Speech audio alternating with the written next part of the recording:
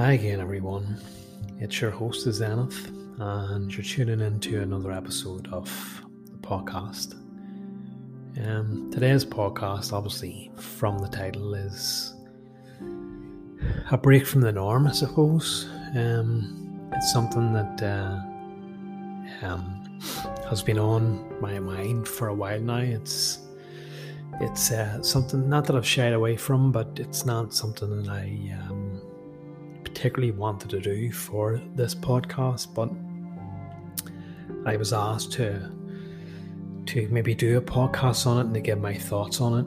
Well, I already did give my thoughts on it, but I was asked to create a podcast on it, and I obliged the person. I just didn't realize that it would be kind of difficult talking about it. And the reason why I say it's difficult talking about it, because as I'm sure as you know, if you're a regular listener to this podcast, I don't generally refer to any notes. I don't have any script in front of me. I just talk, and whatever comes out. You know, parts of it I feel that I'm hesitant, and parts that I feel I'm inspired to talk about. This obviously is very different, and I feel that, or certainly felt that I couldn't really talk about this without maybe making extensive notes. I haven't done that. I have some notes, but I'm not too sure if I'm going to refer to them or not. But I guess this COVID pandemic, whatever you want to call it, is something that everyone's had an opinion on, and I guess the way I want to approach it is maybe to look for a spiritual aspect of it, is to look for what ultimately is the end game of this. Where are we going with this? How has it changed humanity? Is it something that is going to be in our best interest? Is it something that is going to serve humanity as a whole? Is it something that, or is it something that is going to lead us into a very dark age? So I guess that's what I want to talk about. That's what's going to be the nature of these podcasts. And I think that I'm going to do two parts of this. So it's something that I wouldn't say that I know quite about, but I've researched this and followed it from its inception. Apologies for that. That was my phone.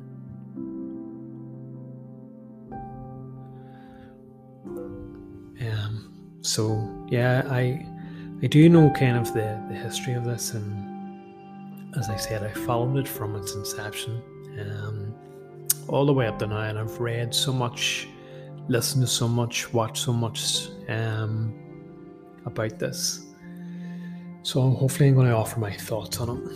To begin with, I'm someone that not only is very spiritually minded, but someone who, I guess, even before that, has been a long-term truth seeker. Someone who has looked to uncover the hidden truth of our world. Someone who has looked deeply into what I guess most people would be familiar with, would be the term which is commonly used, which is a conspiracy theorist. But I don't like that term. It's very demeaning, and it's taken on something that is not originally what most people, I guess, would. Sorry, let me just rephrase that. It's taken on a derogatory term, I guess. It's basically used now to describe someone who is half mad, who is stupid, who is crazy, who shouldn't be paid attention to. Someone who, despite the facts, is looking into outlandish claims. But as a matter of fact, the term conspiracy theorist or conspiracy theory is a term that was coined by the CIA, invented by the CIA after John F. Kennedy's assassination. And let's make it extremely clear, I do think that he was assassinated. I hope if I'm publishing this on YouTube I don't get pulled for it. But yeah, it was coined by the CIA to discredit anyone who had a different opinion, that he was taken out by Lee Harvey Oswald from, where was it, the Grassy Knoll or something like that? I can't quite remember. So anyone that had a different opinion from this here, anyone who held faith or believed in the multiple marksman theory as opposed to the one single lone wolf, was branded a conspiracy theorist, was branded someone who was spreading false information. And again, I guess when we look at this term, we can see, around about the time of 9/11, when George W. Bush gave his speech, that you were either with us or you were against us in regards to their planned attacks on Afghanistan and Iraq. And he also said, and again I'm only quoting this from memory, that let us not give countenance or give fuel to conspiracy theories or claims. It was something along them lines, but basically the thing was there was at the time, after these 9/11 attacks, even back in those early days, there was people who were questioning the official narrative, people who felt that the official narrative, the timeline given by the US government just didn't make sense, and were giving an alternative view or alternative explanation as to what had happened. So in order to discredit those people, George Bush came out with that famous line, let's not give countenance or whatever it was to false information. You can look it up. So we have a history of this, even back as far as, I guess, the attacks on the US Navy in Pearl Harbor, which initiated the US military's involvement in World War II.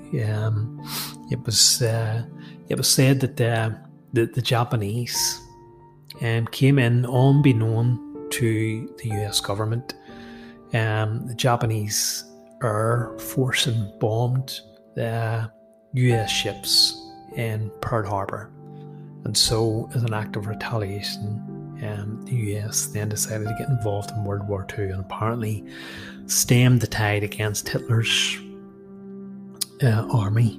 And I guess the rest is history. They obviously dropped 2 bombs. That was the first and only use of atomic or nuclear bombs in the world, and completely devastated parts of Japan, Nagasaki and Hiroshima. Now it is widely known that even amongst mainstream media, even amongst mainstream television such as the History Channel, that the US government had advanced knowledge that this was going to happen, and they let it happen. They let it happen as justification for their involvement. So that was back as far as the 1940 odds.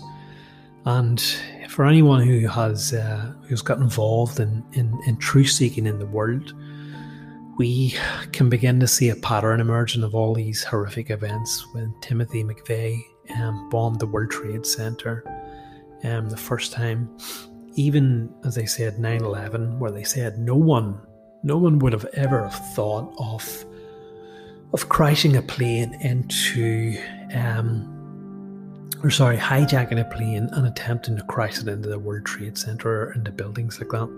No one would have ever thought of that. But I think it was maybe a year or two before or a year after we had that film. I can't quite remember it. And again, perhaps I should maybe record notes on this here, but you can look it up. It's a film by Sean Penn, and it depicts a real life story of him. He was disgruntled for some reason, and he tried to hijack a United States aircraft and planned to crash it either into the Pentagon or into the World Trade Center. So there is precedence for this, and obviously someone did try this before. But anyway, as I said, this truth-seeking, these type of conspiracy theories, once you begin to look into it, look into the claims, you begin to realise that everything's just not how it's being portrayed in the mainstream media. And I think this is the problem with most people, is that they're just quick to dismiss conspiracy theories or truth-seeking or alternative opinions on something as bunk, as hoax, as fake news, as nonsense. Because I guess no one really wants to believe that atrocities like this here would be allowed to happen. And so, as I said, I've had a long history of looking into so-called conspiracy theories, all around the world, all different events, not only just the ones that I've talked about there. I've watched countless documentaries, read, dozens and dozens and dozens of articles, books on the subject, watched and listened to countless people's opinions on it, and also I don't know. As I said, I completely saturated with myself by that. So, it's, as I said, it's something that unless you've had a history of, unless you've kind of looked into it, then you're never going to know this here, and you're always going to believe the government or the official line. But you only have to look around the world to find that in most countries, you'll find that there is some sort of atrocity of something or other that with a bit of a shady history. Not just the United States, but most countries in the world. I'm trying to think of a few off the top of my head. Obviously here, where I'm recording from in Northern Ireland, which has had a long fractious history with the United Kingdom, the UK government. We've had a sectarian war here for quite a long time. We've had, as far back as 1916, if not before, we have had a sectarian uprising, and we have had in this country various paramilitary groups pushing their agenda to reunify the country of Ireland, or for it to remain part of the United Kingdom. And we've had the British government involved in that. Then there has been countless exposés, films of revealing the truth about the British government's involvement in atrocities, letting atrocities happening, funding or else supporting various terrorists while they've maimed and killed terrorist organisations in order to further their own agenda. So as I said, you only have to look around the world, look at your own country and look at the atrocities and things that have happened there. Even as far back as Rome, we had Nero, who let Rome burn under the guise that it was done by malcontents in order to further the Roman Empire's agenda. But anyway, I'm getting a bit off topic here. We're talking about COVID. So, as I said, with the history of this here, along came this COVID. And it started out, I think, if you remember, in Japan. Or sorry, not Japan, China. It started out in China where they had this, named this disease, this viral infection that was causing widespread death. And we heard about how the Chinese were isolating people, were locking them in, keeping them contained, trying to contain the spread of this. And we heard about extreme measures being taken. And we also heard about a massive death toll. And I guess the Western world didn't particularly pay too much attention at that time. I remember listening to it. I remember paying a bit of attention to it. And I also remember that long before there was any sort of vaccination or any talk of any vaccination, never mind anyone that was purported to be in the making, that certain doctors over there had published their results to the Western world, and that they had massive success in treating this, what came to be known as COVID-19, with extremely high doses of intravenous vitamin C. And what that obviously just means was a line going into someone's bloodstream with extremely high doses of vitamin C. Don't ask me the doses, I just know that it was extremely high, way more than the recommended dose that our health bodies recommend that we take. And I remember that the doctors at the time stated that not only did they have massive success in treating and eradicating the virus from the infected person's body, but also that person, or most of them, left that hospital or left those hospitals in a hell of a lot healthier condition than they went in. They found that by the use of intravenous vitamin C, that it had a massive success in treating all other or numerous other medical conditions that people went in. And they couldn't wait to spread this to the world. I remember listening to it on maybe mainstream media, but certainly alternative media. And for some reason, it just really wasn't picked up. Maybe because the virus, the pandemic, hadn't really kicked off yet. No one really thought that it was going to affect the world in the way that it did. But as I said, to my recollection, I remember then the next big outbreaks were Spain and Italy. And I certainly remember listening at the time, dubiously, I must add, how Italy was completely overwhelmed with this here. I remember listening to reports that they actually had to pick the dead up off the streets. There were so many dead people. It was like the Black Death all over again. The Italian population was completely and utterly overwhelmed, completely devastated. Multiple deaths. It was absolutely horrendous. And I think parts of Spain, if not Spain, also had it bad.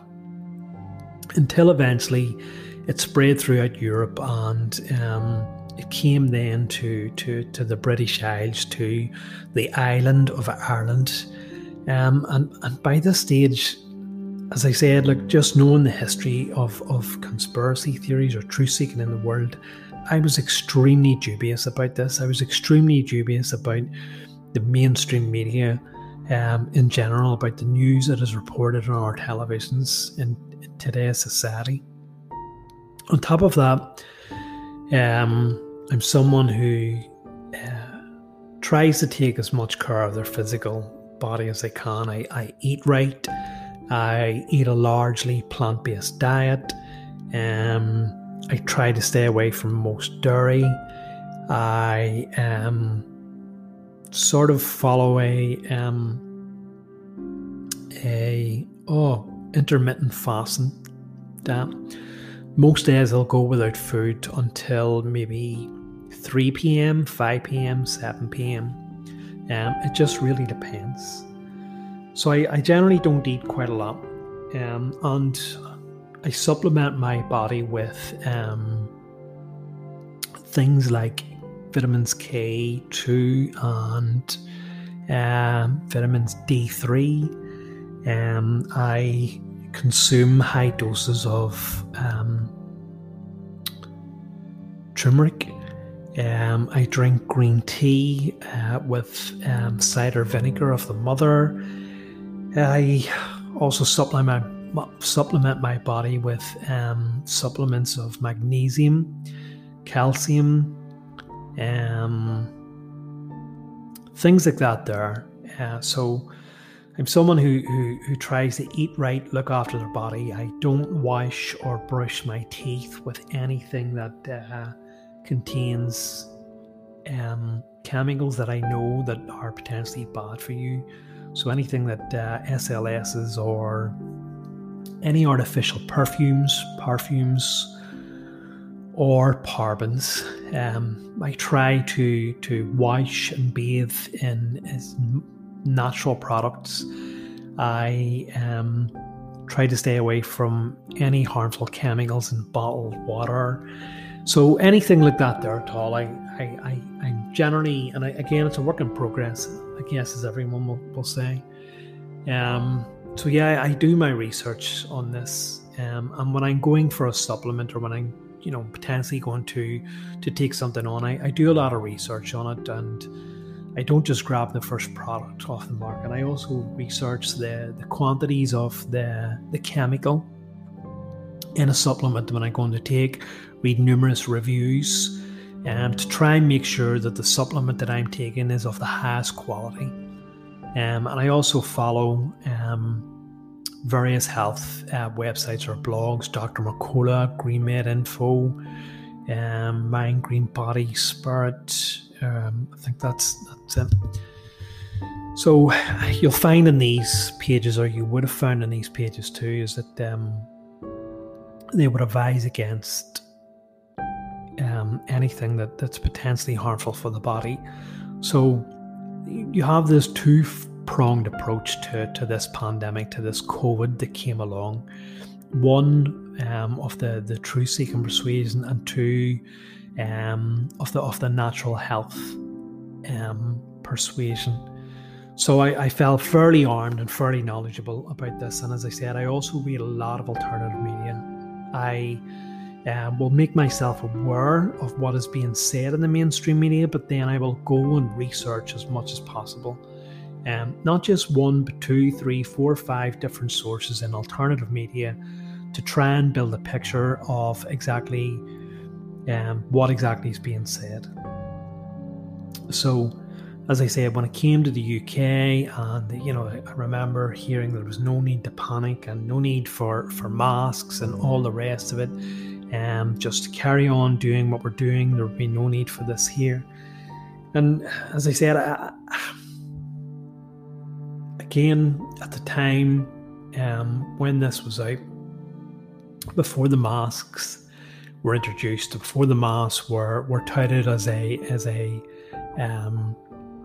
weapon against the spread of this COVID, I remember listening and reading that there was numerous studies conducted on the use of masks as a deterrent against the spread of SARS and other viral infections, and it was found in these studies that they had little to no effect, especially the paper disposable ones. But strangely enough, when this pandemic really began to get into full force and restrictive measures were brought into force, these studies disappeared from the internet. They disappeared from Google's algorithms. It then became a lot harder to find them, if even. So instead of maybe appearing in the first 2 to 3 results of a Google search, they disappeared completely from numerous page results. Then we had, certainly in the UK, we were told that because of the rising cases, because of the spread of this here, because of the amount of deaths that this COVID killer was happening, that the entire society would go into lockdown. All but essential workers would be allowed to stay out to carry on delivering essential goods, of which I was one of them.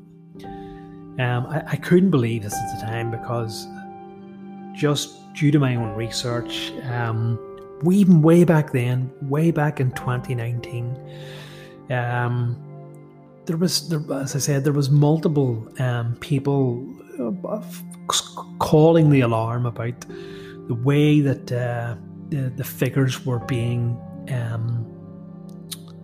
or the statistics were being brought into force, or being counted, if you like, about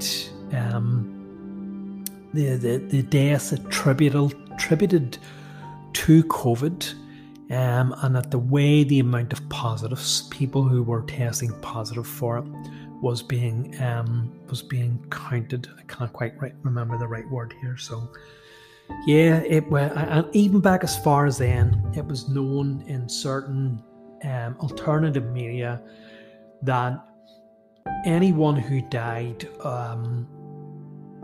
after being tested positive from COVID was being marked as a COVID-related death, and that was regardless of whether they died of a head injury, they died of comorbid morbidities, they died of cancer, they died of a car crash after testing positive.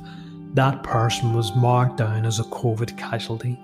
Even if that person had tested positive for COVID and was in hospital, or was hospitalised and released, and perhaps died a month later, they were still being marked down as a COVID-related death, which obviously now a lot of people are aware about is completely wrong, and completely unethical to mark people down as dying of COVID when really they died of something else. This was combined with the testing, the faulty testing. I think it was the inventor of the PCR test who stated that his test should never have been used to test something like a viral transmission, like a SARS-related virus or a coronavirus. It just wasn't effective and it wasn't reliable. But our governments ploughed on, continuing to test and continuing to mark down people who had taken these tests and had tested positive for this. Even back as far as then, there was talk of many false positives and false negatives, that this test wasn't reliable or a reliable way to mark people or to test people or to test them to see if they had caught the virus. So even back as far as then, there was research then to talk about this, but of course most people don't follow alternative media. Most people haven't immersed themselves in decades worth of truth seeking, of trying to understand the truth behind atrocities and man-made things like viral outbreaks and transmissible diseases. So most people just simply followed the mainstream narrative, followed their government thing, and it was hard. It was hard even back then. But I'm going to continue this on in part 2. Please stand by. Yeah, so welcome back. So even back then, with the vast majority of people believing or listening to what was being said by governmental bodies, and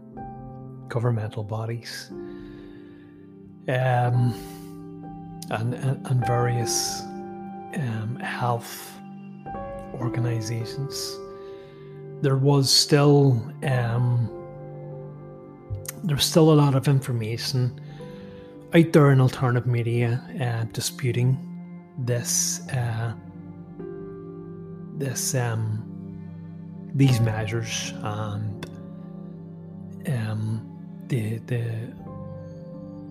disputing the way that the deaths and the amount of infections being spread were being tallied or were being counted. And I just, as I said, when the first lockdown, where they were talking about locking down the entire country to do with this, I found it absolutely ridiculous. I really did. I found it just nonsense, because it just did not seem to justify how serious or how bad that this COVID-19 actually was. And as I said in the beginning of this was based on my own research, based on listening to multiple authorities who were outside of the mainstream, and giving a different opinion. And again, as I said, this is not just based upon people's opinion. This was backed up by evidence. This was backed up by fact. They give very, very strong arguments as to against this. And it was not just me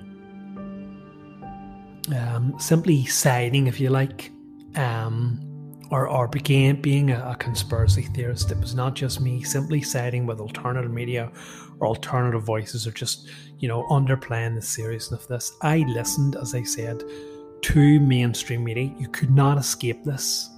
It was everywhere. It dominated every news report, every news channel. It spread everywhere. You could not escape this. You could not escape any semblance of it. It was on billboards. It was on bus stops. It was on radio adverts. It was, as I said, every TV channel had it. You could not escape any news of it. And so I did. I listened to exactly what the government were saying. I listened to what various scientists and health authorities and health bodies were saying about this. But as I said, I listened to that, and then I went off and I listened to multiple different sources that had a different opinion or contradicted this. And at best, you could say, well, there's obviously something here that, or not everyone is in agreement with us here. At worst, you could turn around and say that there's something completely underhanded about all of this. But as I said, the entire country went into lockdown. I didn't. I was one of those people who was designated as a key worker.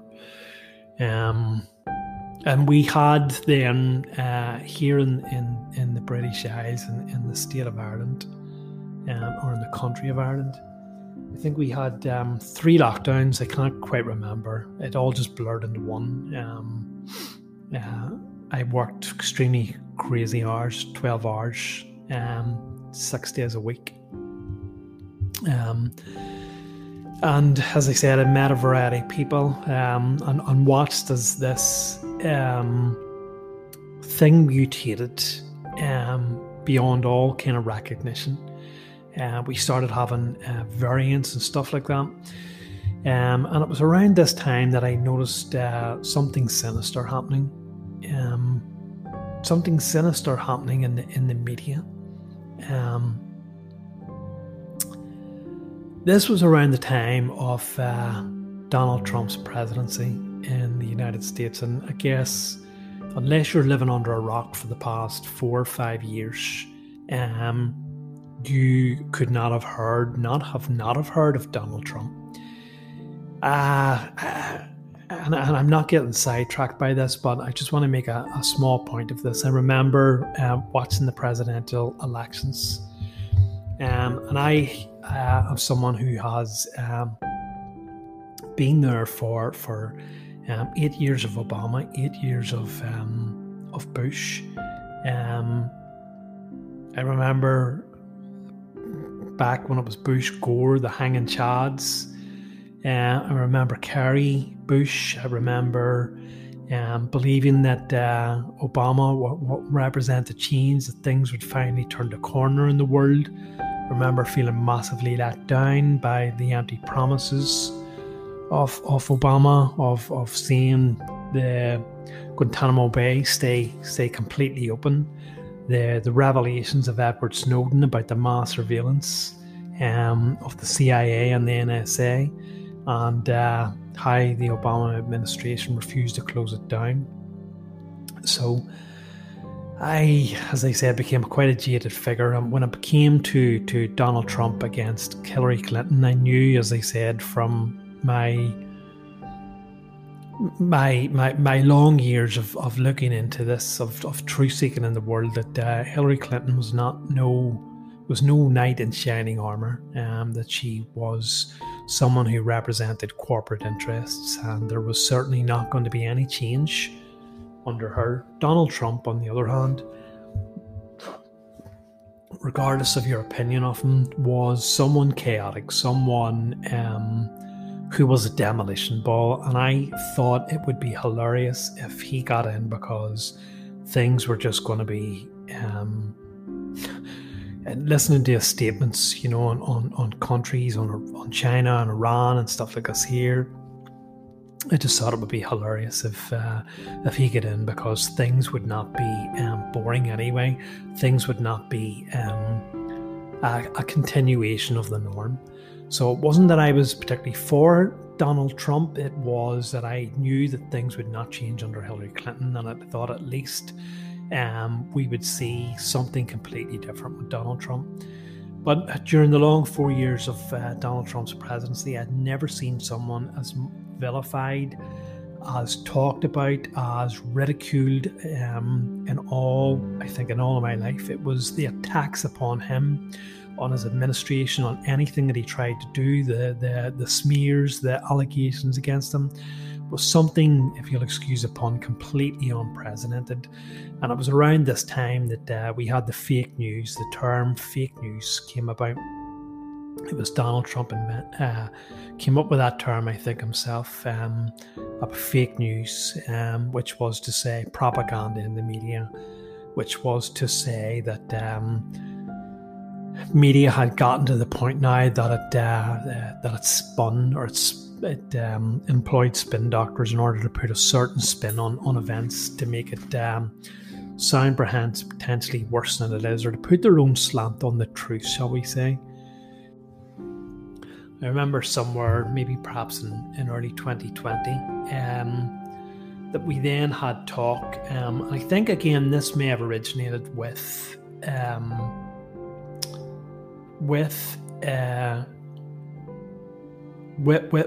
or in China.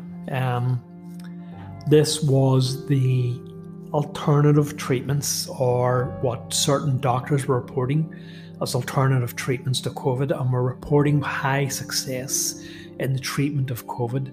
And these were from a combination of drugs, which were hydroxychloroquine, which is a current anti-malarial drug, which has been used successfully for many years now in treating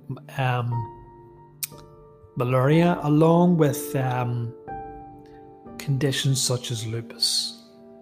That combined with the right amount of zinc, as I said, numerous doctors were reporting this, and I think again this concept, or this cure, if you like, may have originated from China. You need to look into that yourself.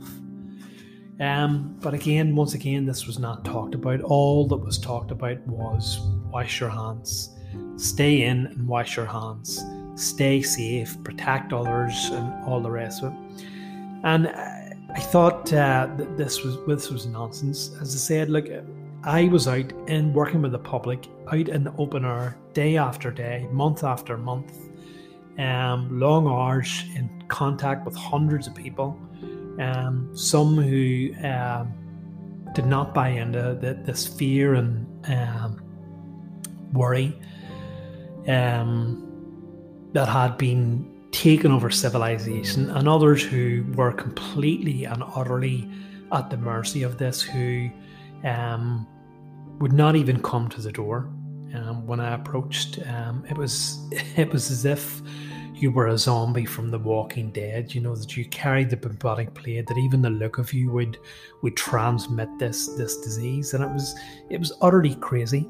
And it went from a few people wearing masks, in which they were the minority, in which people thought that they were crazy, to this idea and this catching on within larger portions of society. And soon everyone started wearing a mask.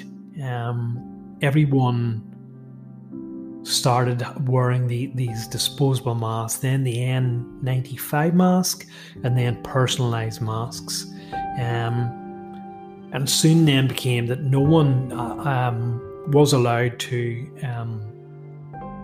enter supermarkets or places like this here unless they masked up, because of the fear that enclosed spaces of people, a crowd of people in such a small and confined enclosed space would be a cauldron of the spreadability, and would increase the amount of COVID cases. Again, as I said, I thought this was rubbish. This was nonsense. And again, in my field of work, there were very, very few people who caught COVID or displayed any symptoms of this. And these were people who were out working long hours working in close proximity with each other, in contact with hundreds of people, handling hundreds of other items. And so the people in this industry should have been one of the people or one of the industries to have a high infection rate, and it just didn't happen. And I remember listening to various immunologists and what was the term? I can never remember the name of this term. No, it's gone. I can't remember what the term is, but various health professionals saying that why lockdowns didn't work, why lockdowns were wrong, and why after coming out of lockdown we see massive increases in the amount of cases. And one of these people made a very good point, is that when you're forced to lock down, when you're forced to stay in a small, enclosed and confined space, and not be in the open air, and when you're combined with that there, when you're told to when you're told to sanitize everything, because that was the other big thing. In addition to wearing masks, in addition to staying at home, we were told to sanitize everything, wash your hands every time for a good 5, 6, 7 seconds, sanitize everything, wipe your door handles down, wipe all your appliances down, even spray antibacterial spray or gel onto shopping trolleys or even your groceries or stuff like that. And this health professional, it wasn't an immunologist, he made a very good point, is that what actually happens then is that you're not in contact with any good bacteria. You're essentially scrubbing off any bacteria which can help you, can help boost your immune system. Because what happens then is when we come into contact with bacteria,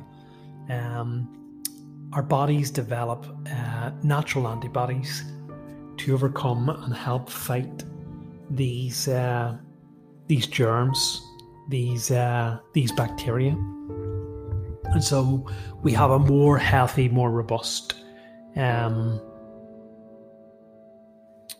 immune system then.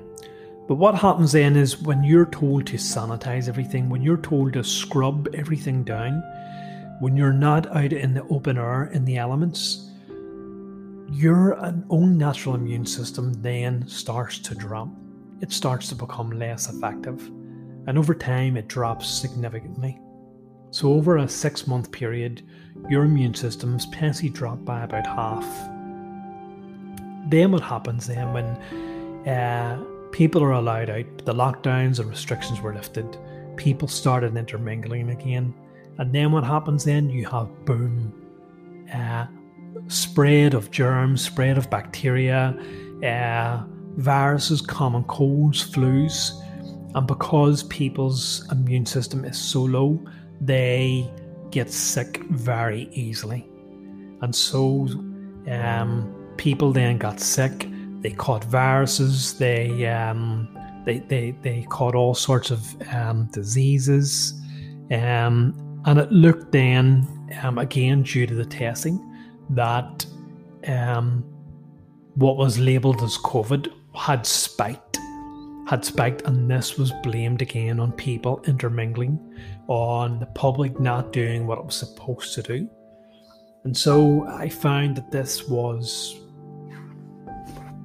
something that, again, that was not picked up again by mainstream media. There was no talk of this on mainstream media, and yet it sounded so much like common sense.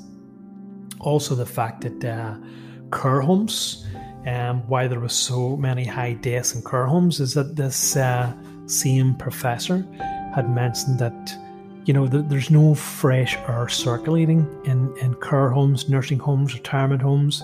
All the windows were closed. Any contaminated air was circling around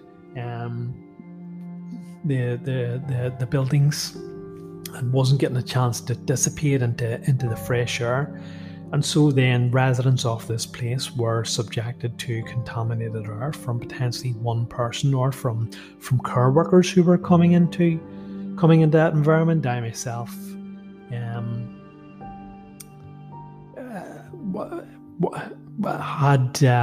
had work to do in a number of these properties. And so I was one of these people who could have potentially been coming in to spread this. And then, obviously, on top of this here, is that because residents were not out, and these are mostly elderly and vulnerable people, they did not venture out. They were told to stay in their own apartments or their own dwellings, their own private dwellings within these buildings. Common rooms were shut. They had nothing else to do but put on television or put on radio, which had 24-hour incessant coverage of this. Fear, panic, anxiety, and obviously then that this, and I witnessed it myself. I spoke to a number of people who were simply listening to this 24/7 and had themselves in such a high state of anxiety, such a high state of fear. It caused their anxiety levels to rise, which then caused their hearts to race. And so then, because one of the symptoms of COVID was apparently a fast beating heart or something along them lines, then they thought that they were coming down with COVID. So ambulances were called, they were brought into hospital. Obviously their symptoms then were diagnosed, and well, this could potentially be a COVID, so now you're diagnosed with COVID. And so then further again, they were marked down as someone who had caught COVID, therefore inflating the figures yet again. So this, as I said, that this seemed to grow and expand, and as I said, we had variants. There was no talk of alternative treatments on the news. And then we started to have talks of vaccinations. Vaccinations were going to be developed. Vaccinations were in the pipeline. World Health Organization, they were never off the news. We had entrepreneurial figures like Bill Gates coming on and telling us doomsday scenarios. We had Bill Gates all over the news. I guess because he is very invested in vaccinations, has done numerous research and developed treatments and vaccinations, and has been into developing countries with his vaccinations. But again, listening to alternative media, listening to different sources about all of this here. We had documentaries released, we had Plandemic, we had Trust Who, we had all these documentaries coming out and giving their opinions on people like Bill Gates and the harm that they were actually doing. We had documentaries, as I said, Plandemic, which purported to state that the virus was man-made. It originated in I'm sure we all know the Wuhan lab in China. It was released on purpose. It was a way of population control by these super billionaires, these shadowy elite, these cabal, these deep state figures. Now again, this all does sound very fantastical. It does sound very unbelievable, very, very far-fetched. But there are just two pieces of information I'd like to draw your awareness to. And the first one is, I don't know if how many people know about this, but there was a simulation that was run, and it was called Event 201. And it was run before the outbreak of coronavirus 19. And this was a simulation that was run by very wealthy, influential figures from various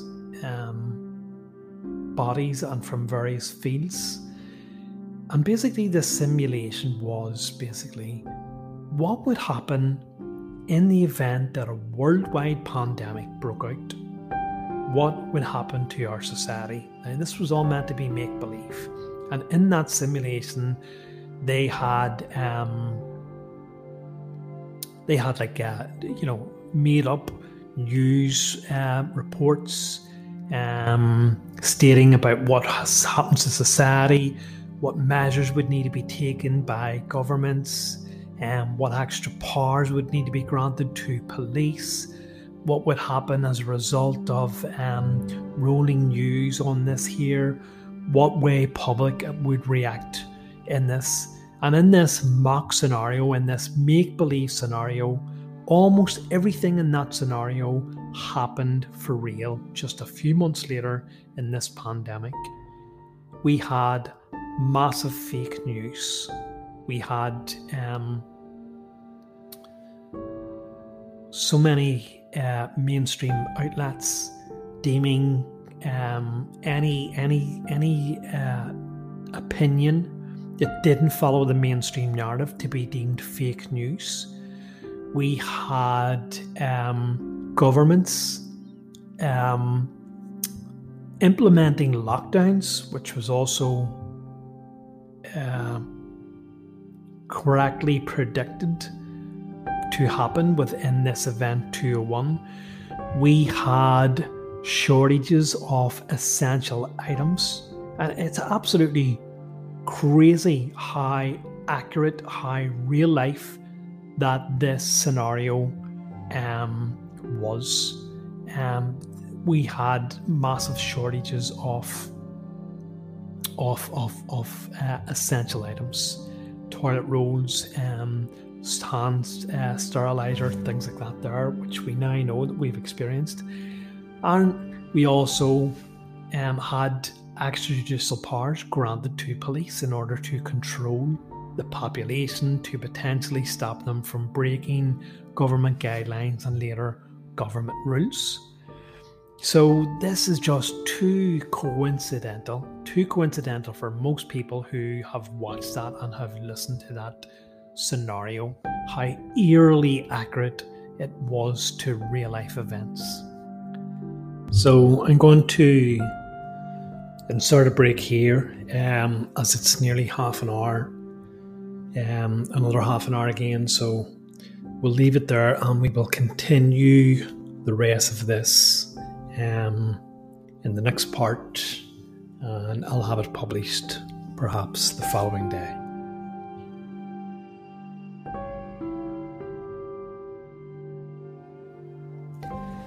For me anyway, was a documentary that I had seen at the tail end of 2018, I believe. This was a documentary by a researcher, by a guy in alternative media by the name of Brad Olson, and his documentary was I can never pronounce that word, Anomalies of the Antarctic. Basically, this guy, the documentary itself was not important, but at the end of it, the interviewer said to him, "So Brad, what do you see for 2019? How do you see 2019 going? What way do you think is going to go?" And this guy has had a lot of research in secret societies. He has wrote books on esoteric, or esoterium. He's heavily involved in that. And he said something very interesting. Now remember, this is the end of 2018. He said, "It's not 2019 that I'm interested in, it's 2020. And he said that I've been told by a reputable source who is involved with these people, with these elite, with these very high influential people who pretty much run the world, that 2020 is when they will make their move. When they will make their move for world domination. We're talking about a one world currency, one world government, population control. And if they feel, he also said that we would see, no, he didn't actually. He said if they feel this is their chance, if they feel this is when it all collapses, this is when it all falls to pieces for them, when all the truth will be revealed about what's going on in the world, the fall of the Vatican and stuff like that there. And I thought that was very interesting. So in 2019 came and gone, and then 2020 is when this really kicked off, wasn't it, if we remember then? 2020 was when the entire world became locked down, when this became a global thing rather than an isolated thing to some far off country. And so that always stuck with me, and I thought, well, linking the two, could this potentially be something that has been manipulated, something that is potentially man-made in order to further these people's agenda for control, for world domination, for mass surveillance of people. Who knows? I'm not saying it's right. I'm just saying I found the parallels very, very interesting. And since then, we have seen even more restrictive measures in countries. We have seen the world spiral greatly out of control. We've seen the QAnon movement rise and fall along with Donald Trump. It was very heavily linked to Donald Trump. Donald Trump being another one who had a very different opinion on the whole coronavirus pandemic. I remember he apparently caught it and was treated with a cocktail drugs, which did not involve the experimental vaccines at the time. So it was a very interesting situation, 2020. And as I said, being in the position that I was and researching and listening to as much as I did, I found it very interesting and began to see that more and more doctors and health professionals and people with decades of experience behind them start to speak out about the way that we were being told to combat this, and also about these vaccinations that began to begin to work or began to be worked upon or began to come to fruition. And again, I'm not someone who's anti-vaccination at all. As I said, I'm just someone who believes mostly in natural alternatives and believes that most medication that we get is really just not particularly designed to cure us, but perhaps keep us coming back for more, shall we say, because I guess if you were truly cured, then there would be no need for repeat prescriptions, for repeat medication, which obviously is paid for and is obviously makes a profit for pharmaceutical companies. Again, I'm not saying that all medication or all vaccinations are bad or not worth taking. We wouldn't be where we are today without things like penicillin and certain vaccinations. But I think at some point down the line, it has become more about profit than truly helping people. It's become about profit. And so we've seen that these vaccines, as I said, my thing about these vaccinations is that they seem to be rushed out, and we seem to get these vaccinations in extremely quick time. And anyone who knows anything about vaccinations understands that they have to go through rigorous testing to make sure that there are no lasting side effects. They have to be tested for 3, 4, 5 years to make sure that there are no side effects that are going to permanently disfigure or damage people. And even then, that's why we have leaflets in our medication and vaccines telling us of potential side effects that have been known, because they have been tested for years on both animals and then people. But these vaccinations, the Pfizer one, the one I'm thinking of, the Oxford AstraZeneca, seem to be rushed out and rolled out in dead quick time. And we were told that these vaccinations were going to provide the solution to all our woes, that we were going to, once we got these vaccinations, that's it. We would be coronavirus free, once we were vaccinated, we would no longer be at risk of death, we would no longer be at risk of transmission, we would have the disease or the pandemic under control, and the world would return to normal. And these were touted as being extremely successful, if not 100% effective, then thereabouts, maybe up into the high 90s. And so there was a lot of rush to get these out. What most people didn't realise was that these vaccinations were never approved for medical use. They were, as I said, never actually tested, very, very little testing done on them. They were never officially approved for public consumption. This pandemic was declared a state of emergency, and so these rushed vaccinations were implemented under this state of emergency. But it was just crazy, the amount of I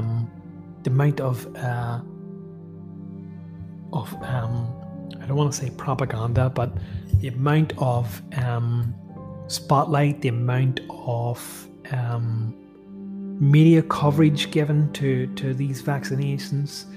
They couldn't wait to show us the people who were taking this up, and playing upon our emotions, because they were showing us elderly people who were masked up and who had been isolated for so long, and being told that once they're vaccinated, life would be able to return to normal, and they'd be able to see their families again who they hadn't seen for 12 to 18 months, had only previously had contact with them through like apps such as FaceTime or Zoom or things like that there.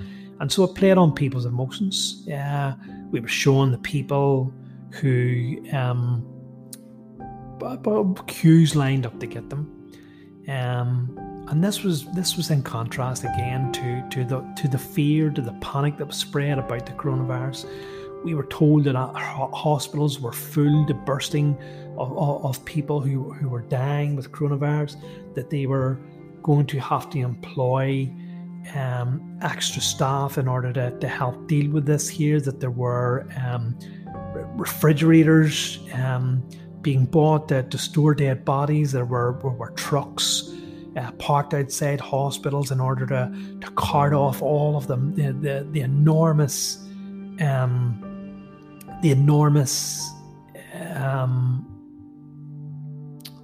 what can I say? The enormous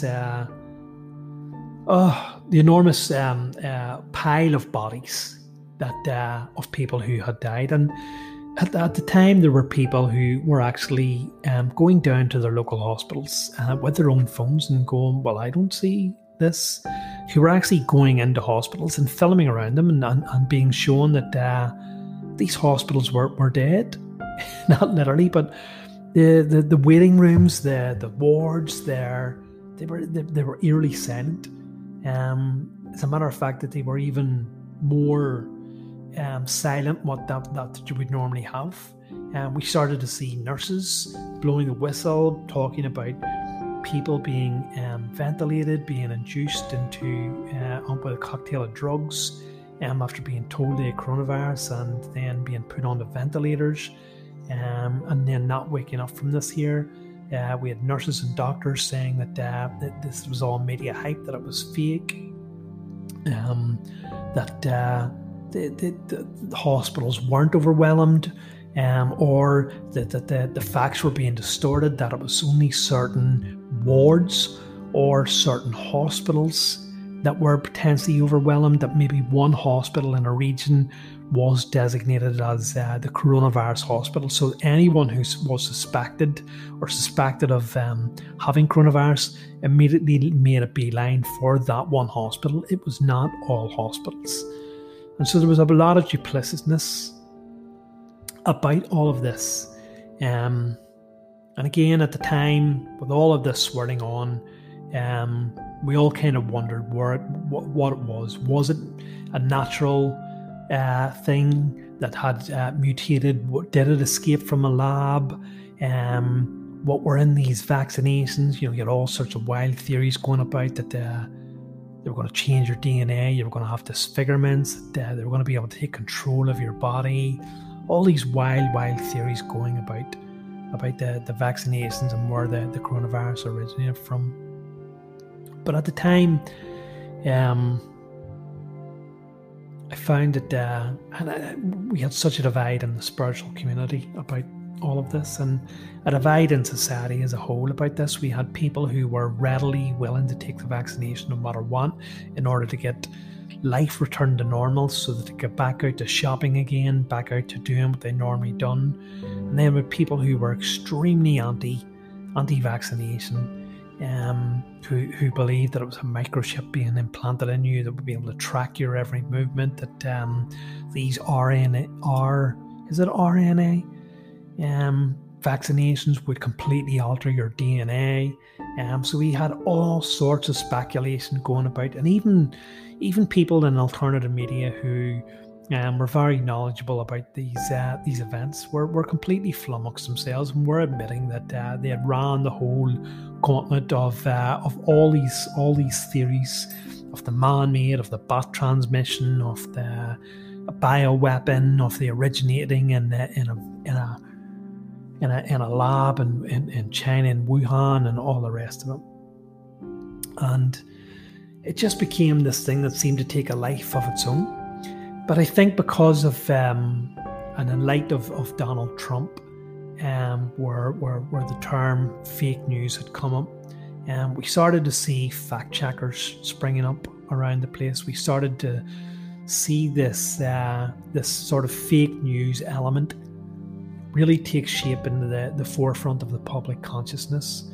And we started to see that, for me anyway, that the media became less unbiased and became more and more biased. As I said, we started to see it with Donald Trump, with every possible angle, every possible slur and slander that they could come out with, every possible negativity was attributed to him in order to take him down, in order to shape the public consciousness that this was a bad man. We were not allowed any sort of opposing narrative that he might not actually might actually have a good idea here and there. He might actually have an idea worth listening to, and so and because of that, and because of all of the now whistleblowers and doctors, nurses, health professionals who had been coming forward to share their opinion about the misleading narrative of coronavirus, we started to see all these fact checkers springing up around the internet. And these fact checkers were organizations, were bodies, were people who were there to tell us what was fake and what wasn't at the end of the day. We started to see news corporations employing these fact checkers. We started to see websites being fact checked to say that this is misleading, this is false news, do not listen to this opinion. And it just became that the internet then started to become very, very policed.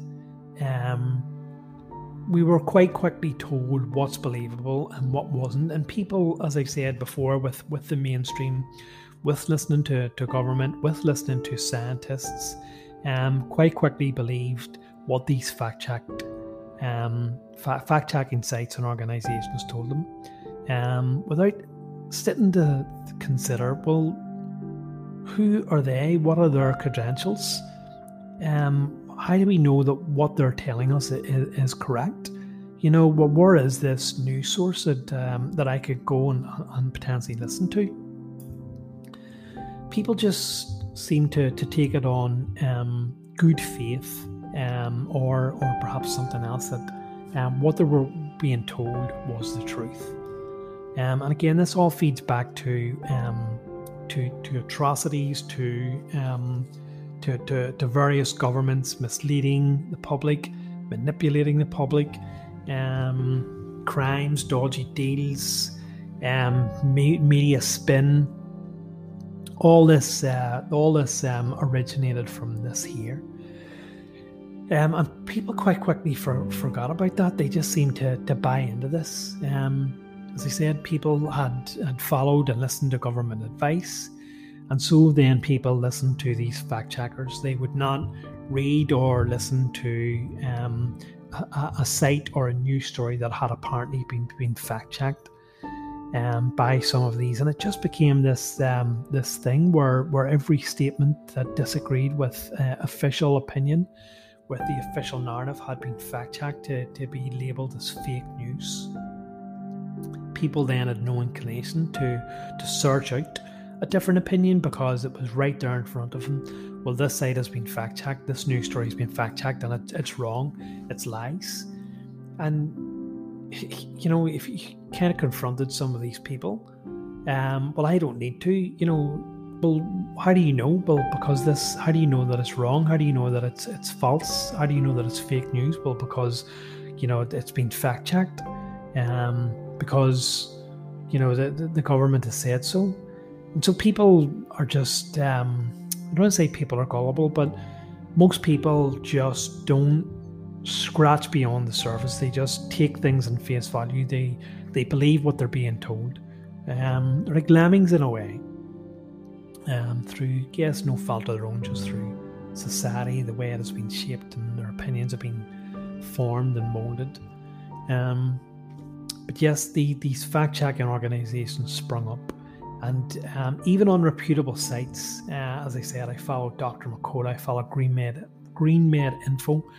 Their opinions, their research, their stories were subjected to these fact-checkers. When they tried to publish their opinions, their news stories, they were struck down. And this then spread to social media giants. We had, obviously, in light of Donald Trump and his supporters, who were labelled far right, we had media giants who refused to spread any words or any opinions of anyone who purported to follow Donald Trump or follow such conspiracy theories such as QAnon. They were removed from accounts such as Twitter, from Facebook, from YouTube. It was labelled false information, inciting to violence. And then after Donald Trump kind of left, this kind of latched on to coronavirus. And so then what we had then was anyone who disagreed with the main opinion, anyone who disagreed with the ongoing narrative had their stories blocked. They were shadow banned on Facebook. Their stories did not reach all of their followers. They were demonetized on YouTube, which meant that their funds or their money that they would have received from all of their followers or all of their subscribers watching and listening to their broadcast or news story, they would have found that their money was withheld, and so they were unable then to continue putting out and researching more information of this nature. And so it just became this quite dystopian world. We started seeing that George Orwell's 1984, or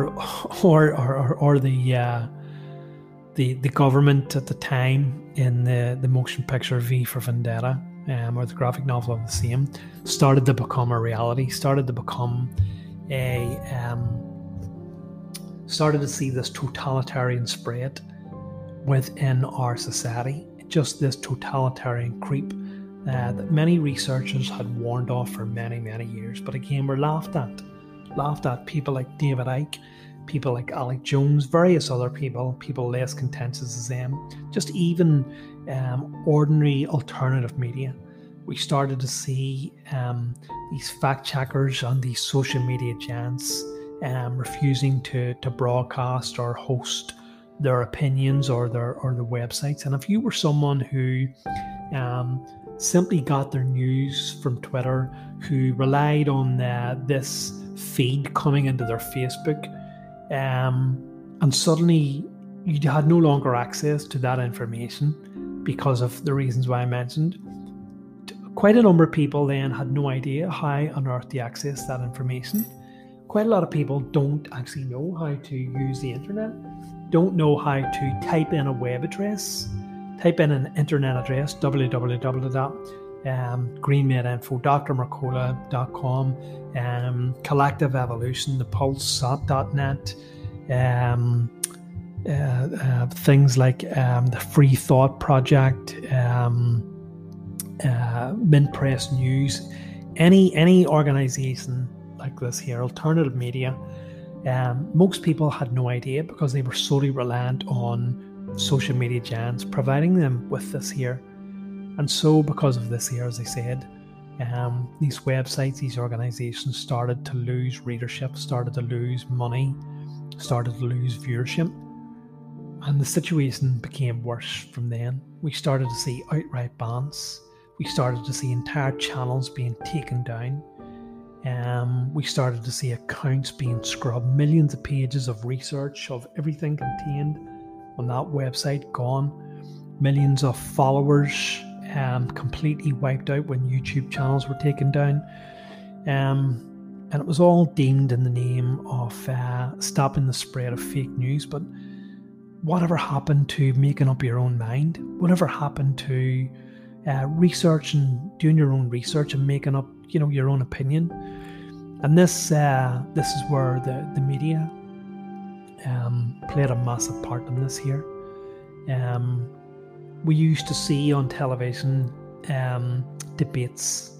We used to see different political ideologies. We used to see different opinion. We used to see guests invited on to panel shows or debate shows to debate and have it out. We used to see a public audience in which they would ask questions of opposing factions. And generally what we would do is when we watch this here is we would sit and listen and we make up our own opinion as to what made sense, as to what was believable, as to what ideology we would listen to. But this coronavirus split people like nothing else. We no longer seen this. We no longer seen scientists, health professionals, epidemiologists, immunologists be invited on to give their opinion. It was simply government approved and government or in favour of government opinion or government guidelines, scientists and health professionals. And so once again, because people had no idea that the scientific community was not all together on this here, then they simply believed that everyone within the scientific community was of the same opinion, was for pro-vaccination, pro-lockdown, pro-staying at home, pro-whatever measures that were come out in order to safeguard people. And look, it was just crazy. I could name so many researchers, health professionals, world-respected immunologists, world-respected doctors, world-respected nurses, world-respected researchers, scientists, any one of this nature who could give an opinion on viruses like COVID. Anyone like that there who came out and gave a different opinion on this, their views were not made public. They were taken down from Twitter. Their content was blocked on YouTube. Their Facebook pages were taken down or blocked, and so the vast majority of the public had no idea that there was a different opinion out there. Just absolutely crazy. As I said, it just seemed to get worse. It seemed to get worse the longer that this went on. I've been recording this for quite a while now, and I've got nowhere near the spiritual aspect that I like to talk about, but I do hope that this has given you some sort of insight if you had no idea about any of this before. And then we had the vaccinations, the vaccinations that we were told that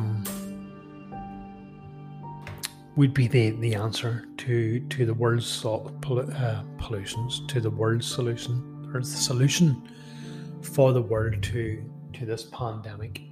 That once we got most people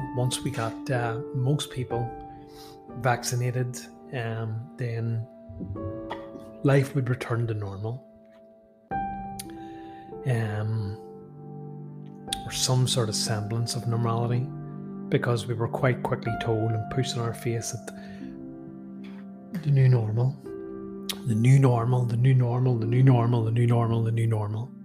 And again, I remember listening to a podcast in which there was a few researchers, can't quite remember, I'd have to dig it up again, who compared all of this pushing constantly in our face, this new normal, this coronavirus everywhere, this stay home, stay safe, protect the elderly, get the vaccination.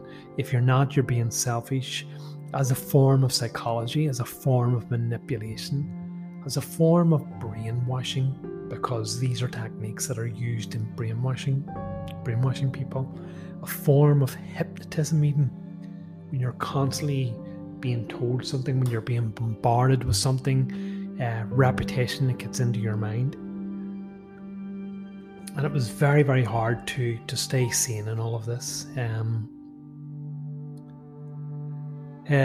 Again, after this,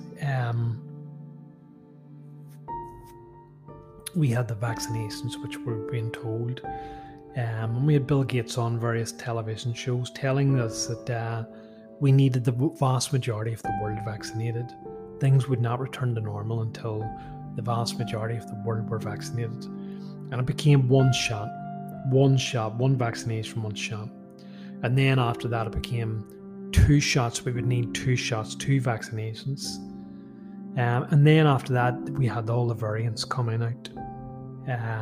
We had Alpha variant, Delta variant, and the mutating. And it was only the vaccination that was being talked about. There was no other treatment discussed in the media. Nothing else was talked about. We had various organizations coming up. But once again, there was absolutely no media coverage of this. So most people were and are unaware of this here. We had a group of doctors called Frontline Doctors who banded together and gave press conferences on the street of Capitol Hill in America to say how that they had massive success in treating people with the right amount of hydroxychloroquine and zinc, which I had mentioned before.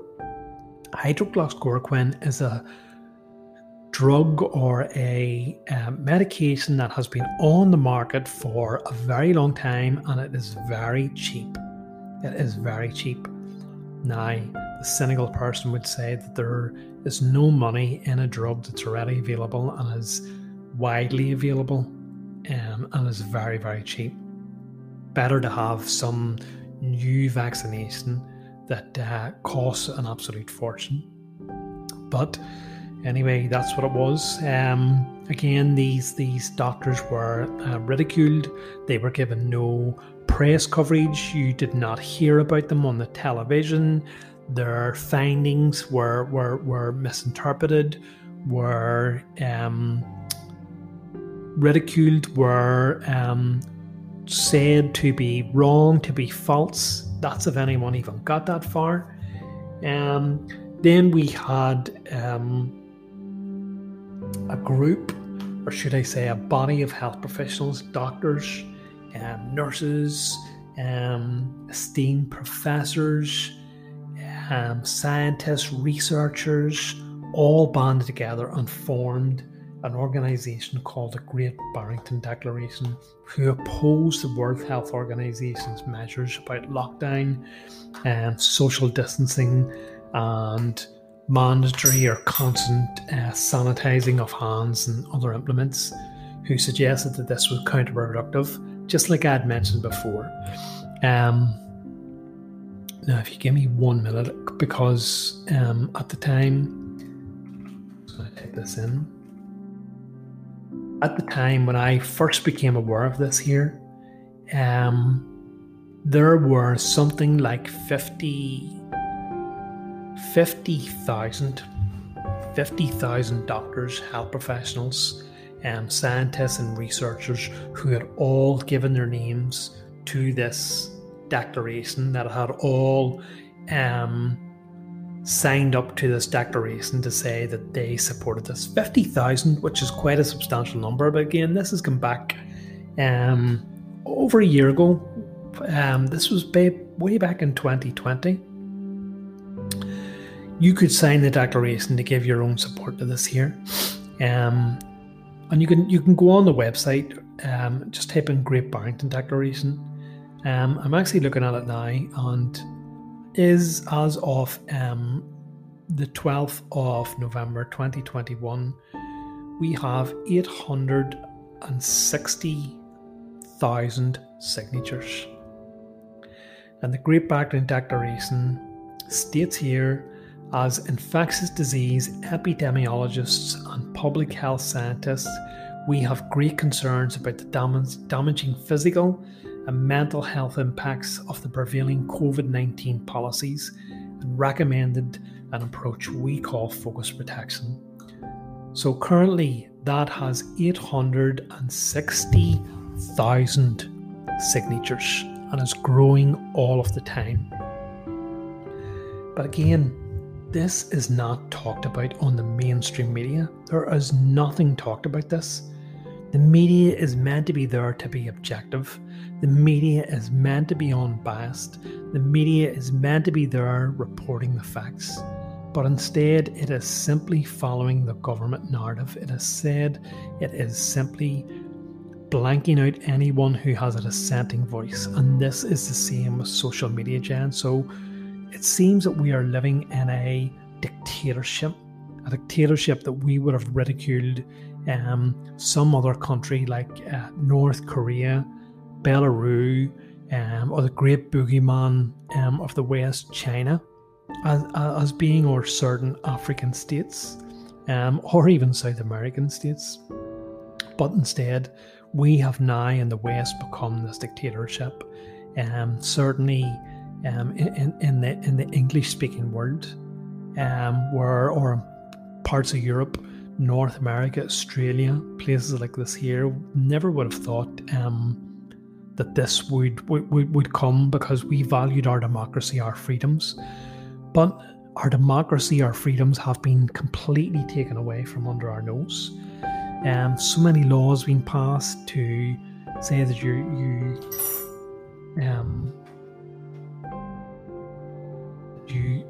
can no longer protest. Due to I think some of these restrictions have been lifted now, but your right to protest was restricted due to gatherings of large people in public, and as I said, even the talk of speaking out about this here is subject to some sort of form of restriction. Australia currently at the minute is absolute chaos. Is an absolute chaos. It was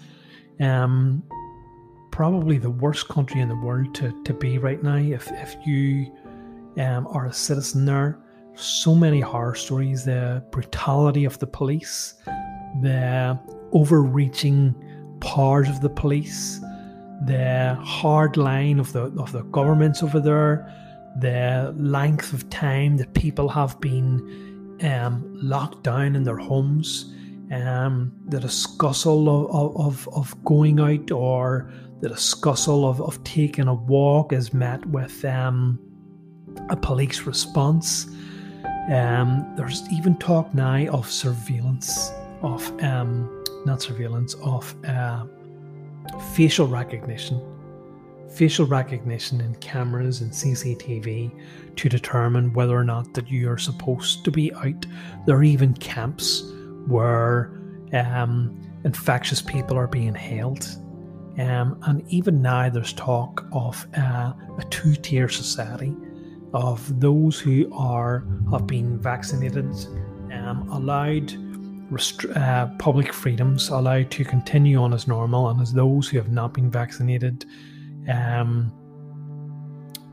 restrictions as to stop them attending social events, no access to public places such as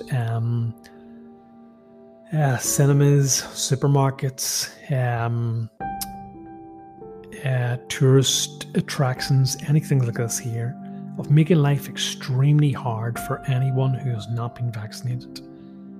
And as I said, it's so hard here to try and keep all of these facts that I've accumulated over the past 18 months or 24 months, to try and keep it into some sort of narrative. But again, getting back to the vaccinations, we have seen this gone from one job to 2 jobs, to talk of ongoing monthly jobs, to forms of pills now being taken, to having to learn to live with this, to going from 100% efficiency to 90%, to 80%, to 70%, right down now to I think it's 40% efficiency, to it only lasts for 6 months. So it's understanding the history of this. It's understanding where all this has been, where it's all led to, and the massive opposition to it throughout the start of it, and how the media has vastly shaped people's opinion on this here. Now, whether or not you want to believe that this is all being done on purpose is entirely down to you. I'm just simply here to present how I have seen it and how I have witnessed it spread and take over the world, and to tell people who are unaware of the restrictions and the taking away of people's civil liberties, right down to the power of free speech, to the power of free movement, to the rubbishing and non-talk of alternative treatments for this. Even the downplaying of deaths due to people who have had an adverse reaction to some of these vaccinations. Again, I'm not going down that line of saying that don't get the vaccination, you're going to die, you're going to grow 3 heads. It's obviously that because this is an experimental vaccination, and because everyone's immune system is different, people will have adverse reactions to this. There will be people who die from this. The thing about it is that when people were dying and they were being recorded as a COVID statistic, many people in the alternative community were quite rightly saying that person should be not marked down as a COVID death because they had comorbidities. They died of something else. They should not be a COVID death. They died because of their... they died with COVID as opposed to dying from COVID. There's a distinction there. They died with having COVID, but not from it. But again, this was completely ignored. Everyone was marked down as a COVID death. When the first people who started dying from a vaccination, or when the number started increasing, we had a role reversal then. We had government and health professionals who were in alignment with the government quite quickly pointing out that no, they didn't die from the vaccination. They died because they had comorbidities. They would have died anyway. So it was just this complete role reversal. While there was no vaccination in place, we were told through fear and panic that people who had low immune systems, who had pre-existing health conditions, died from coronavirus. Then when these people got vaccinated and started dying in large numbers, we were told, no, it's not the vaccination. These people had comorbidities, they had low immune systems, they would have died anyway. So it was just this completely about face and this hypocrisy, massive hypocrisy. So where are we now? Where are we now with this thing? As I've mentioned, the restrictions on people's freedoms. I've mentioned how media has self-shaped and influenced people's perceptions of this, has not given the same airtime to people who dissent or people who have a different opinion about either the vaccinations or about the measures that have been put into place to help prevent the spread of COVID. We've not had anyone on our national media who have had a different opinion about the way COVID deaths were recorded, or about the capture of information of people who died from COVID. And I've also mentioned how influential various entrepreneurs and wealthy people in the world have been in help shaping this. I think that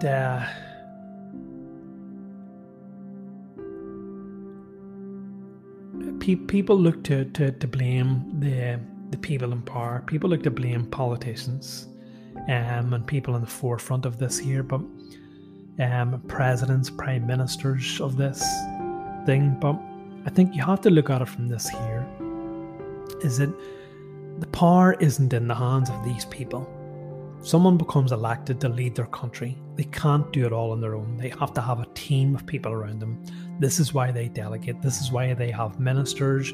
They have appointed representatives for various bodies. That person looks after health. That person looks after agriculture. That person looks after law and order. That person looks after public services and all the rest of it.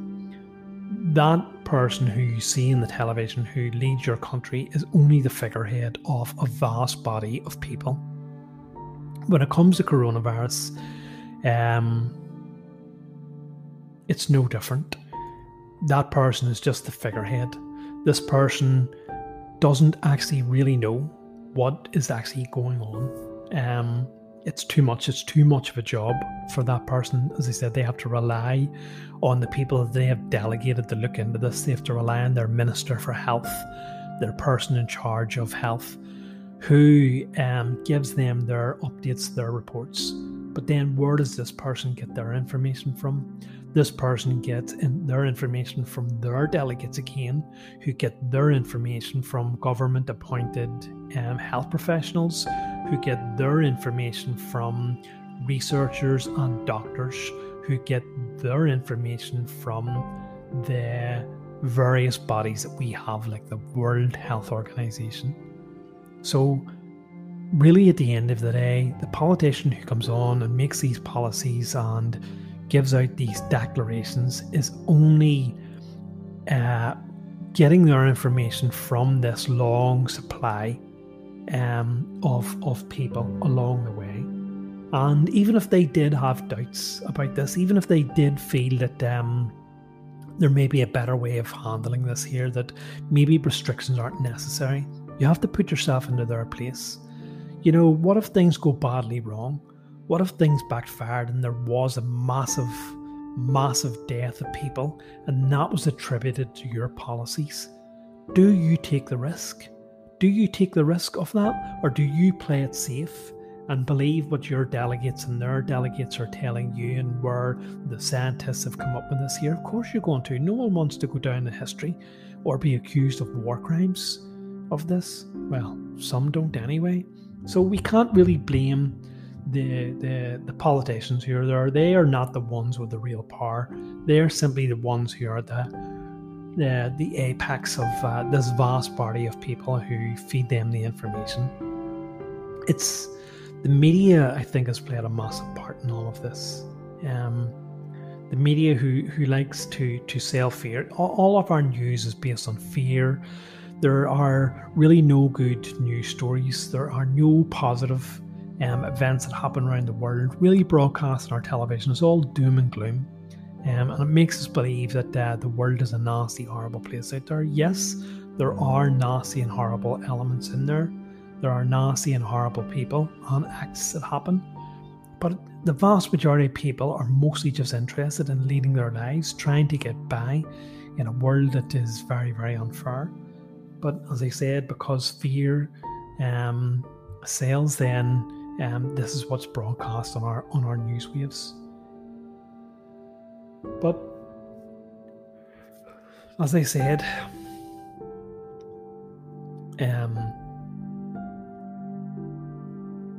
we're now in November of 2021 and we're starting to see such a massive change in the way that we interact in society, the way that we go about our lives, the way that we do business, the way that we work.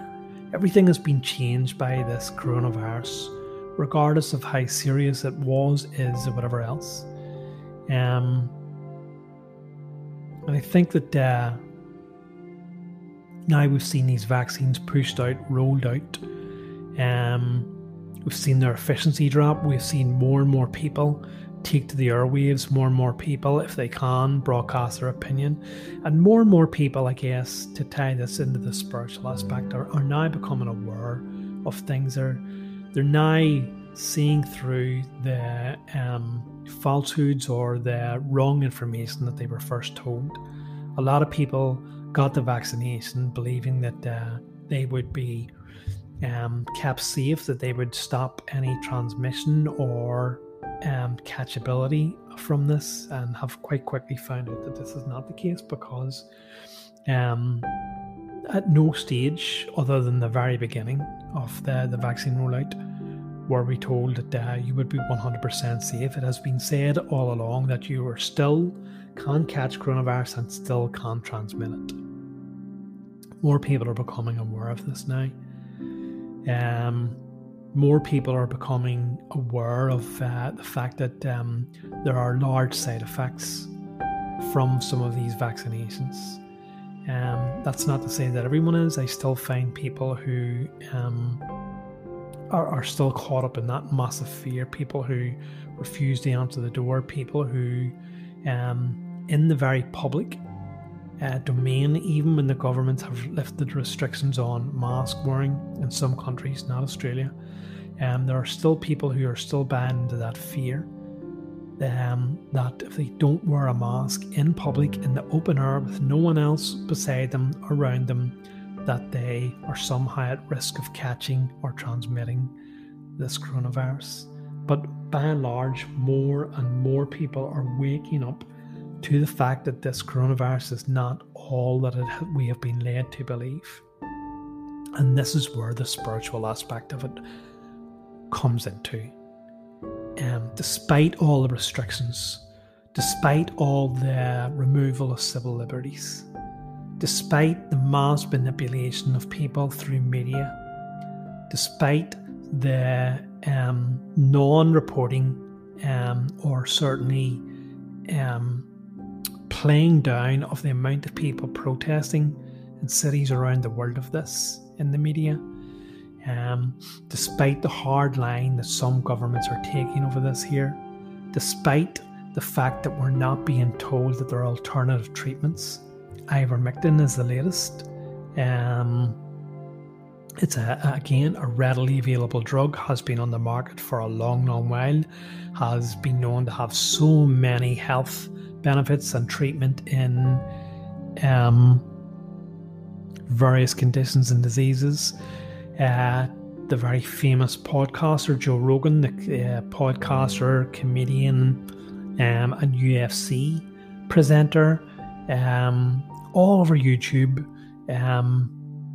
has his own, was bought by Spotify, so not only is on YouTube, he's on Spotify. Recently contracted coronavirus and treated himself, or had a doctor treat him, with a cocktail of drugs, antibodies, midichlorians, I hope I got that right, along with ivermectin. He reported that he was well after 3 days. And what happened was he was slandered, slaughtered in the media, told that he was spouting fake news, giving false information out. CNN were actually caught red-handed manipulating his photo that he had posted on Instagram, using various color filters to change the color in his face to make him look very, very sick. Now, that is astonishing to me.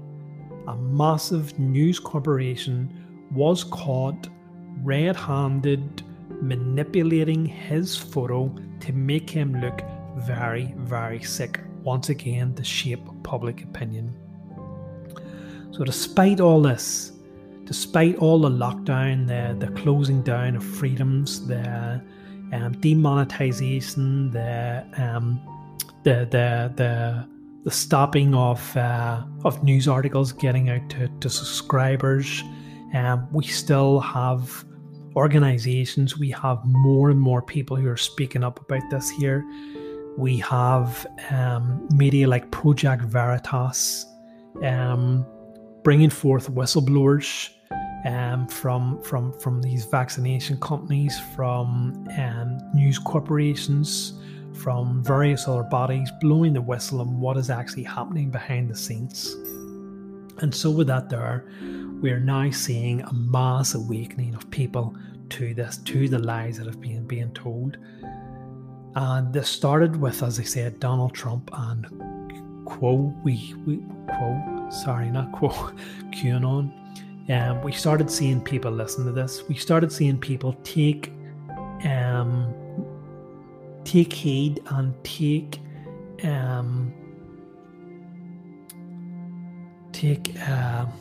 the biscuit. Take notice of these so-called conspiracy theories, to begin to understand what exactly is happening in our world.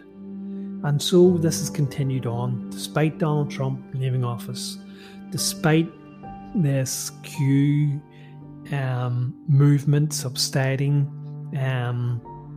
We have more and more people awake, questioning things like never before. People are beginning to wake up in our societies.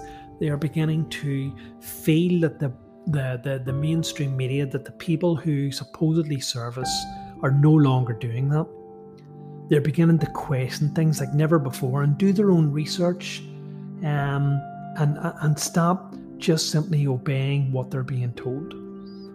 I think that once you go down the rabbit hole of the so-called conspiracy theory, once you go down truth-seeking enough into this world, it leads you into spirituality.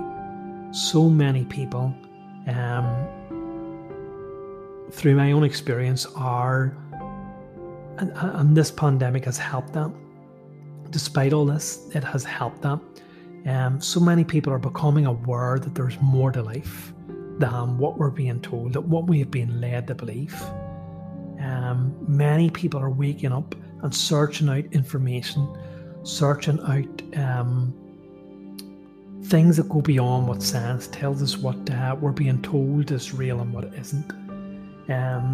Taking heed and considering things that they never would have before.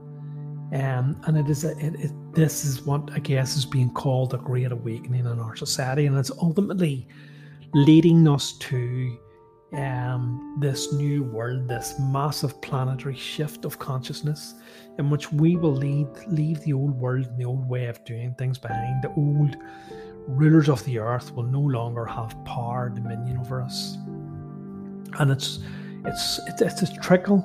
But eventually, what we will see, the more that they try to tell us what to do, then the more that people will rebel, people will start waking up in society. And so perhaps I should wrap up this extremely long coronavirus podcast by, well, what I had planned to do was to mention all of the information that I've come across about the people who have to take a vaccination, for the people who have disagreed with government bodies, from people from epidemiologists, immunologists, doctors, researchers, speaking out about this, from the ex-Pfizer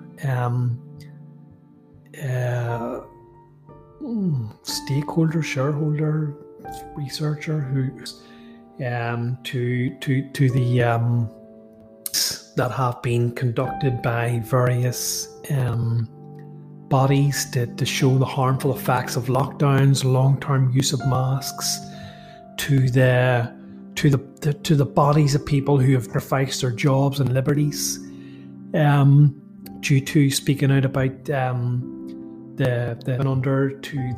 refusal to be forced into taking a vaccination,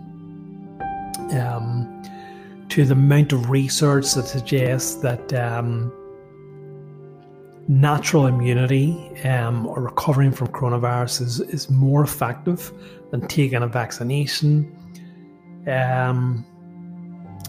to even mention about to the difference between transmissibility versus virulence. That's not something that I mentioned. The thing about this is that something can be very transmissible.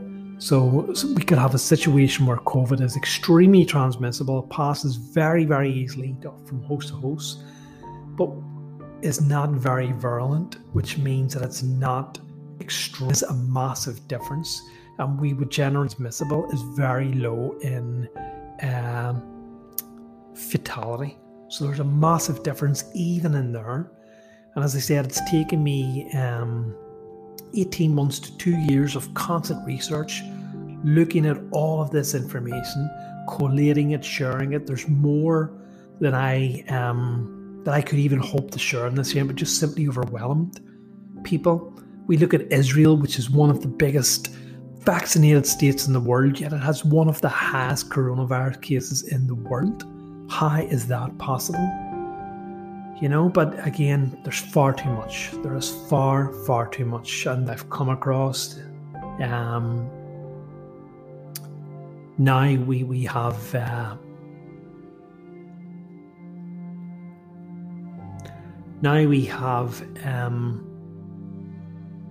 COVID pills. We have Pfizer, who have now apparently come out or invented or manufactured this new miracle pill, which is so effective against COVID.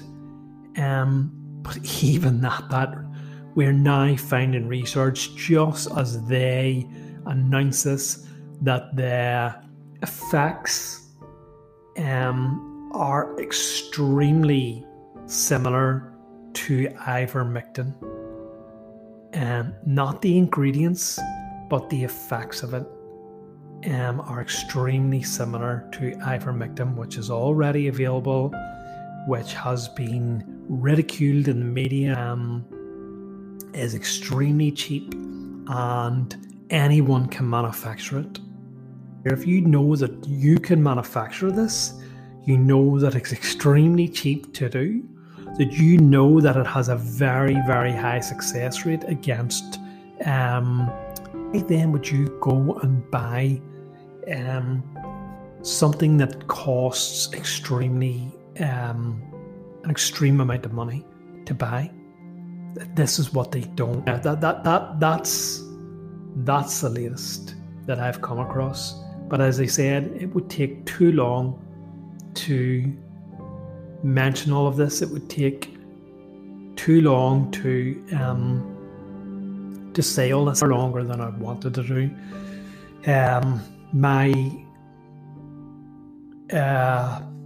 My hope was to make people aware, if they didn't already, about the history of this COVID, the measures that were put into place that were disagreed upon by large swaths of the scientific community, and the ineffectiveness of masks, the ineffectiveness of social distancing, and effectiveness of lockdowns, to make people aware of the lies, the mistruths told about the efficiency of vaccinations, about the alternative treatments that have not received any media coverage, the demonetization, deplatforming, subject to fact checking that has given a different opinion on this whole COVID thing, about the mass manipulation and swaying of perception of the general public. Of the blame should not be laid at the feet of the people who ultimately have to make the decisions of how this goes back, way back along. Potentially there are other people who have the real power of this here. And also about ultimately, despite what way it's going, despite how hard it gets, despite the restrictions on people's liberty, on people's freedoms. You have to find your own red line in this. If this gets any more negative, you have. For some people, their red line was crossed a long time ago. For some others, their red line is still way in the distance. They're willing to accept any form of restriction, of freedom of movement, of separation between the vaccinated and the unvaccinated, as long as they believe and continue to believe in the fear of this pandemic or plandemic. So it's ultimately up to everyone to find their own red line. What is it that you're willing to sacrifice for freedoms without to taking something that you have doubts over? So I guess it's up to everyone to find their own red line in the sand. But as I said, once people become close to that, they are beginning to do their own research. They're beginning to wake up, to understand that this world is not quite how they've let it believe to be. And that can ultimately only be a good thing, because once people start down the truth-seeking journey, they ultimately end up becoming aware that this world is not all that there is. Being pushed, we are being herded, beginning towards this mass shift in consciousness. And I truly do believe that this COVID and all of put upon us, whether that has been planned for a long time or as new data, new apparent variants come in, ultimately it's all leading towards the same place, that we will change how we do things in the world for good, and that we will lead ultimately at the end of all of this, that we will come out a better society, a better planetary population, population that will be more accepting of each other, the reality that there are other, and that these life forms are assisting us, and that we are truly spiritual in nature. We are not limited and confined to this human body. That surrender is something that comes to me a lot of time.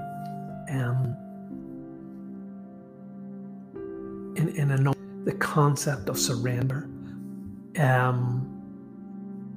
getting away of letting events happen, letting events whatever way they're happening. Stop trying to control the situation. Stop trying to control everything and just give over to it.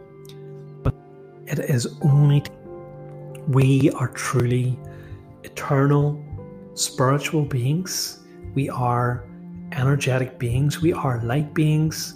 We have a spirit, and what happens in this world will ultimately be accounted for in the next world, in our next state of being. And if we can surrender to whatever happens, because ultimately it will be much easier for us that way. Stop resisting, stop fighting. There's too many people in the spiritual community and in the ordinary community side of this. We are seeing a massive divide in society. People, because of their belief in either side of this argument, instead of being accepting a person's point or perspective, seeing their worries and their fears about this, we are being manipulated along those lines. And so we should just surrender. And if everyone surrendered, there would be no conflict. There would not be any discrepancy, any divide within society.